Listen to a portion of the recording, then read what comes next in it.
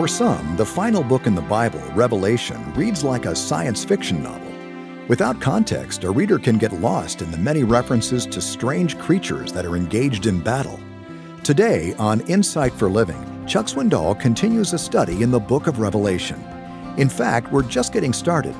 And at the outset, Chuck provides a helpful summary of the entire book before we dig in verse by verse. In the event that you missed any portion of our previous program, we'll begin with highlights. Chuck titled his first message, The Apocalypse in Panorama.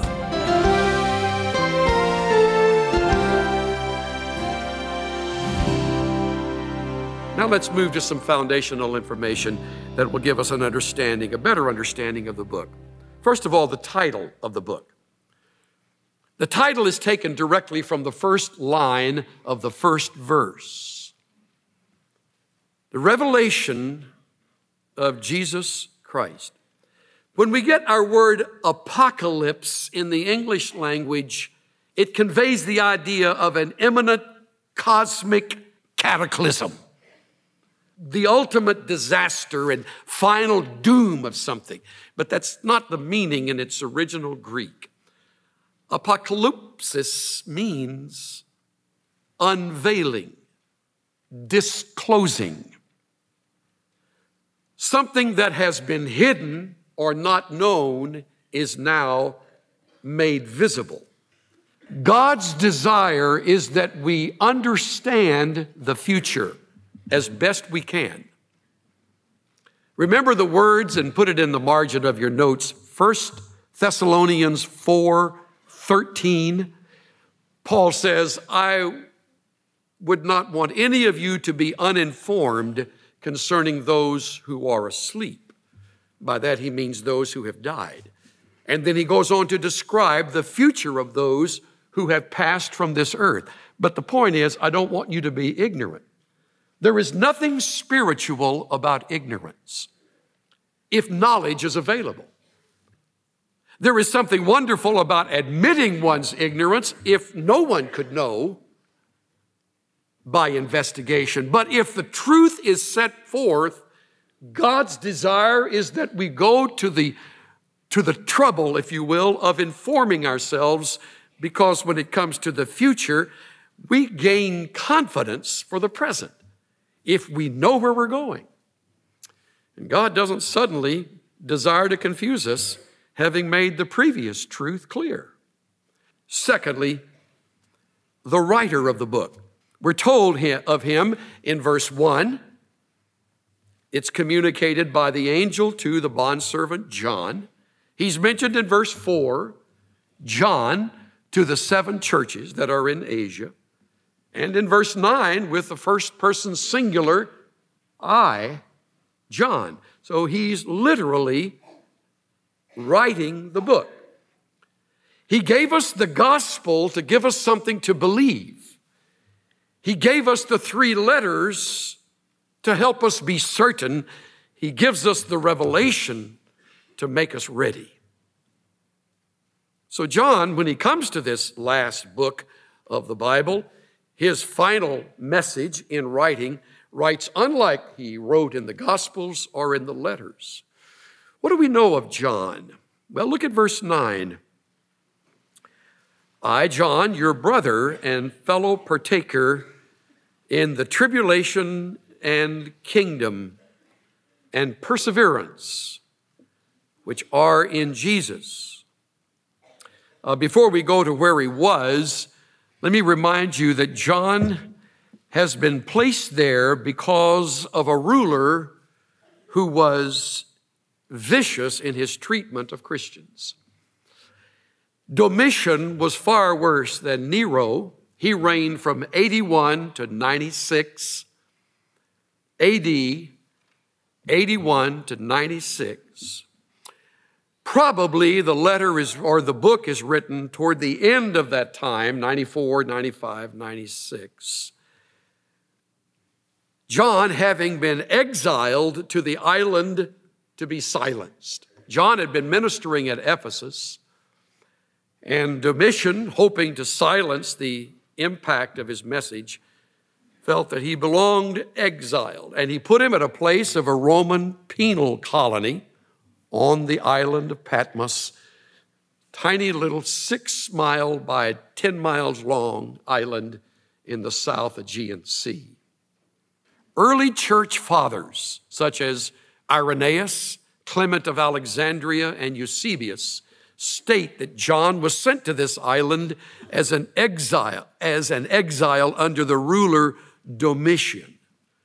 According to Victorinus, John, though aged, was forced to labor in the mines located at Patmos. Early sources indicate that at about 96, at Domitian's death, John was allowed to return to Ephesus when the Emperor Nerva was in power. Nerva succeeded Domitian on the throne of the Roman Empire and apparently was soft toward those of the faith, or at least softer than Domitian, and John returned to his homeland of Asia. And in the solace and solitude, and perhaps even in the pain and torment of his exile, the Lord appears to him and reveals to him what he was to write. And we leave it at that. A third I would mention, along with the title and the writer of the book, I would mention the blessing of the book. It's unusual. Look at verse 3. Blessed is he who reads and those who hear the words of the prophecy and heed the things which are written in it, for the time is near. You'll find a similar statement at the very end of the book in 22:7. Behold, I am coming quickly. Blessed is he who heeds the words of the prophecy of this book. So they're like bookends. There are blessing bookends on this revelation that has been preserved for us. You will be blessed by hearing and reading and heeding. You will be blessed in heeding the truth of it. John is told to do 3 things. 1, write the things which you have seen. 2, the things which are. And 3, the things which will take place after these things. Now, let's let it say what it says. John is told to write. And he is told the categories in which he is to do the writing. Write the things that you see. That's chapter 1. He sees this one who comes dressed in this way. He sees the details of his appearance, and he sees, as we will discover, the Lord Jesus, who is the Alpha and the Omega. I think it's wonderful, by the way, and none of my sources mention this. John walked with him for those 3 years and more as a disciple, but when he encounters him here, he doesn't know him because he never saw him in this blazing glory of his glorified state. It is not as he was in heaven, revealing himself. And he's introduced to him as the one who was the beginning and the ending, the Alpha and the Omega. And seeing these things, he's to write them down. And so John, no doubt after the ecstasy of the vision, where he is lifted beyond the consciousness of this earth and caught up in the spiritual awareness of God's revealing himself, he writes down the things that he sees. That's chapter 1. In chapters 2 and 3, we have the 7 churches that were named for us in verse 11 of chapter 1. Those are the things that are. How helpful that is. These are the things that are going on right now in these 7 churches. If you turn too quickly from the map, then you overlooked inland the 7 churches that make sort of a circle. Cynthia and I have visited the sites that are still identified as places to this day as those original spots. Some of them are now obscure. No one can say for sure where some of them are, but in the first century, they were all extant. Ephesus and Smyrna and Pergamum and Thyatira, then down to Sardis and Philadelphia, and finally Laodicea. In every one of these churches, there are there are strengths. And in all but one of them, there are blazing and obvious weaknesses that the Lord reveals, and you're to write those things that are. And these messengers are to take these messages and read them to the churches so they will know. By the way, just as an aside, wouldn't it be interesting if the Lord were to give this messenger the message concerning Stonebriar Community Church? Wouldn't you like it? Maybe you wouldn't. But wouldn't it be interesting if I came on a given Sunday and said, I've just encountered the Lord and He has given me His message for us? Do you think you would be on the edge of your seat? Well, probably not, because I would be weird getting a message from a vision. But in those days, it wasn't weird. That's how God revealed His truth.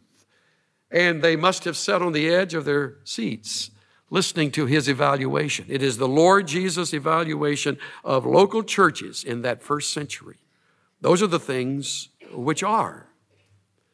There's the third category, and that's what keeps us busy and often gets us in trouble, and that's chapters 4 through 22, where we write of the things which shall be hereafter, the things which follow. By the way, look at chapter 4 and verse 1.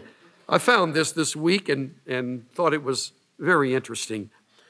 After these things, remember the line? Chapter 1, verse 19. The things which will take place after these things. 4:1 starts with those very words. After these things I looked, and behold, a door. Now, stop. John, in this remarkable supernatural moment of time, is taken up from this earth in this vision, and he is seeing the peaks of the future. He is witnessing things in heaven, chapters 4 and 5, judgments on earth, 6 through 19 of the book of Revelation. And he witnesses all of it, in fact, at that moment as they are unfolding. And these are the things that will come after our time. Not mentioned here, but would give some sense of peace to all of you who know the Lord Jesus, and no peace to you who do not. That we who know Christ are taken up from this earth and brought into the Lord's presence to be with Him forever before the events of the judgments unfold. And the events on this earth hit with full force and greater intensity as these things begin to come to pass. And John writes them. I imagine he wrote with some sense of passion as he put down one thing after another, as he saw the events transpiring.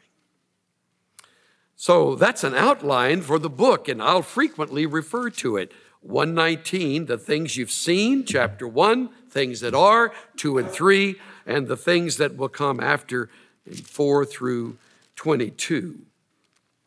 Beryl Tenney writes, the seer of Revelation under the power of the Holy Spirit was transported in consciousness to a new scene of action where spiritual realities and future events were disclosed to him, and where he received revelations that were not given under ordinary circumstances. When God gave His truth to human beings, it was a supernatural event, and it was watched over by the Holy Spirit so that the transmission of it into writing was miraculously preserved without error. As the Lord spoke or revealed ex cathedra, so the writers of Scripture wrote ex cathedra, without error. Exactly what it is God wanted written. And John did that faithfully from the beginning to the end of the Revelation. By the way, 4 times it says in Revelation that he is taken up in the Spirit. One is while he was on the island of Patmos. Another, he is in heaven. Third, he is in a wilderness. And the fourth scene, he is in a great and high mountain. Just a few closing words as we sort of unfold the book. There's a prologue in the first 8 verses. So if you're a type of person that really likes to get it down to the gnat's whisker, verses 1 through 8 of chapter 1 is a prologue. chapter 1, verse 9 to the end of that chapter, 9 through 20 would be the things John saw. And here is a revelation of the person of Christ. And then 2 and 3 would be the things which are, that would be the messages to the 7 churches. Now listen carefully. When you get to the 4th chapter, you come to a time of enormous pain and anguish on this earth. It is a time of, Scripture calls it tribulation. Thlipsis is the word. It's the idea of pressure, anxiety, anguish, and it grows in intensity. Get it? From 7 seals to 7 trumpets to 7 bowls. The seals are broken, and each one represents another anxiety, another anguishing experience. And the 7th seal opens the first of the 7 trumpets, and those 6 trumpets are sounded, and each one represents a crescendo of painful, anguishing events that occur on this earth. And when the 7th trumpet is sounded, the first of the 7 bowls, called the plagues, are opened and poured out. So there are seals broken, trumpets sounding, and bowls pouring out the anguish upon this earth that climaxes at the final great battle of Armageddon. If you will turn to chapter 19. How's that for a quick skate? From 4 to 19. When you get to 19, you come to the King of Kings and the Lord of Lords who steps onto this earth's scene, sounding the, if you will, the final death knell on the Antichrist and the false prophet who are thrown into a place of an abyss called the lake of fire. And Satan is bound for 1,000-year period of time, chapter 20, and the millennium, the millennial reign of Christ, fulfilling promises to the Jews given way back in ancient times, now are being fulfilled where Christ rules and we rule and reign with him. What a wonderful privileged position will be ours. Satan is bound, the false prophet and the Antichrist are cast aside so as to no longer give influence, and there is the unrolling of peace like the world has never known, even the kind of peace described by some of the minor prophets. And all of that being fulfilled, Satan is loosed briefly. A few follow him, I should say many follow him, and they, along with the final enemy, adversary, himself as well as death, are cast into the lake of fire. And that opens chapter 21 to the end, chapter 22, the eternal state. The final place of rest and reward of those who claimed the name of Christ. There is an epilogue, again, for you who care about those kind of details, in 22, 6 to 21. The prologue is 1 to 8. The epilogue is 22, 6 to 21, where John wraps it up. What a journey we have in front of us. You have my word. I will do my part, and I will expect you to do yours. You pray that the idiot's book on Revelation will not impact me too severely. You pray that I will let the Word of God speak so that I can then represent truth for you. You pray that your own heart will be open to what may seem to you to be a stretch to believe.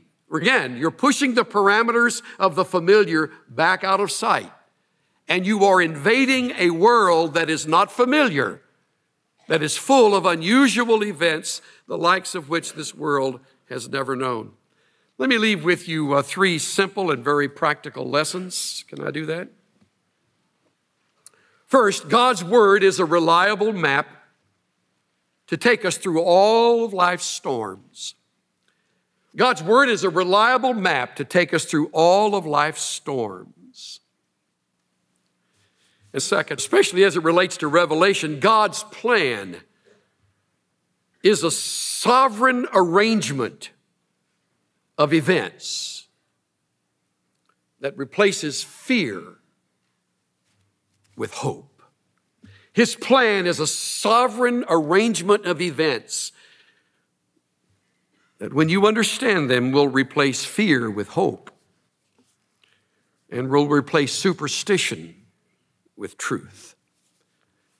Some of the most tragic people on the face of the earth are those who live under the superstition of a horoscope or palm reading or tarot cards or some means of connecting with the dead. This will take away all of that necessity in your life, all of that curiosity, and will rivet you to truth that you can live by. Third, God's Son is the glorious Lord worthy of our allegiance. And you know what you can put just comes to mind? He has the last word. We got some pretty persuasive voices. We've got some pretty charismatic kind of leaders around this world. We've got some folks that can really get a following, and there will be more. In fact, the most is yet to come, as we shall see. But the wonderful truth is that the glorious Lord Jesus Christ will stand in his glory, and we who serve him will realize he has the last word. And in the end, he wins.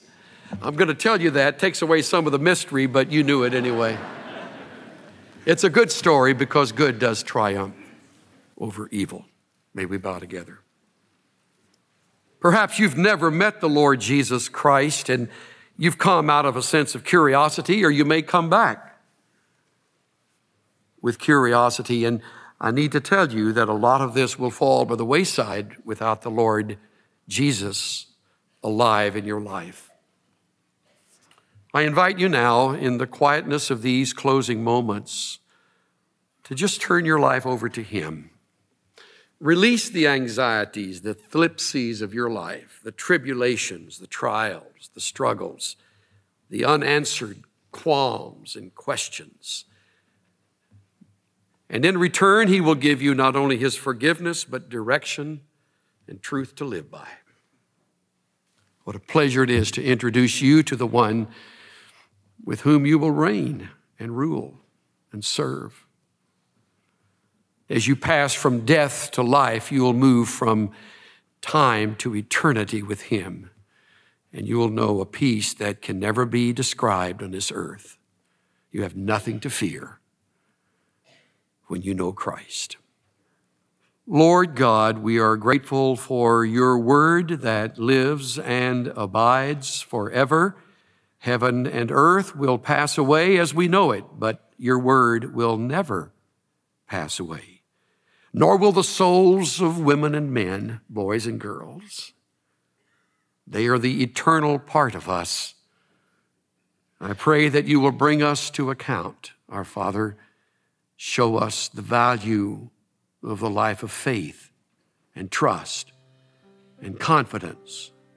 Reveal to us in this study that the spiritual realm is even more real than the temporal, that the eternal is more important than what goes on in time.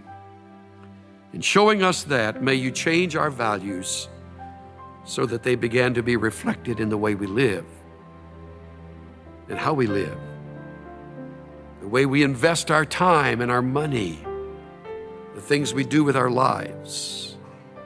Thank you, Father. Guide us into all truth as we begin this study together. I ask it in the name of Jesus, our magnificent, glorious, conquering Lord and Savior. Everyone said, amen.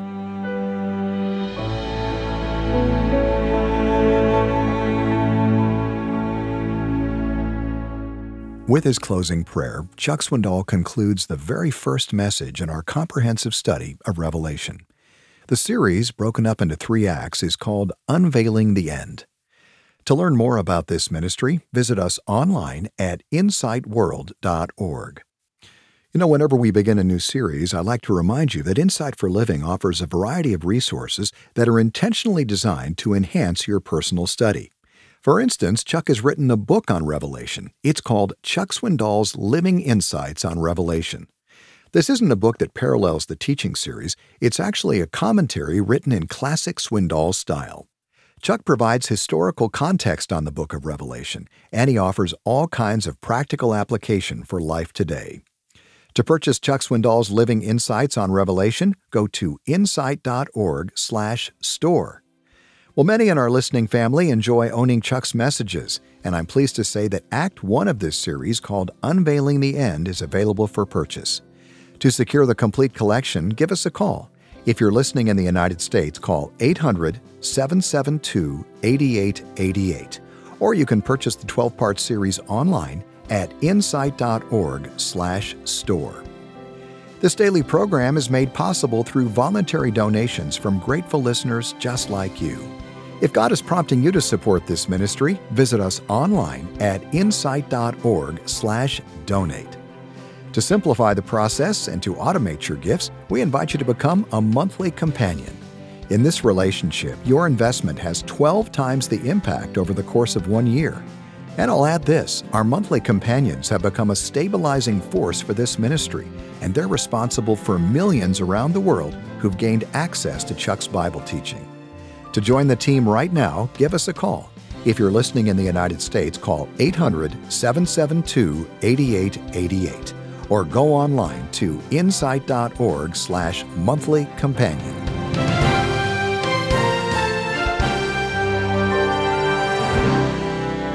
I'm Bill Meyer, inviting you to join us next time when Chuck Swindoll continues his study in Revelation called Unveiling the End on Insight for Living.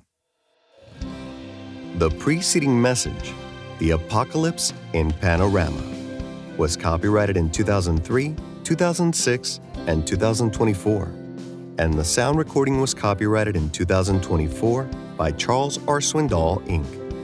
All rights are reserved worldwide. Duplication of copyrighted material for commercial use is strictly prohibited.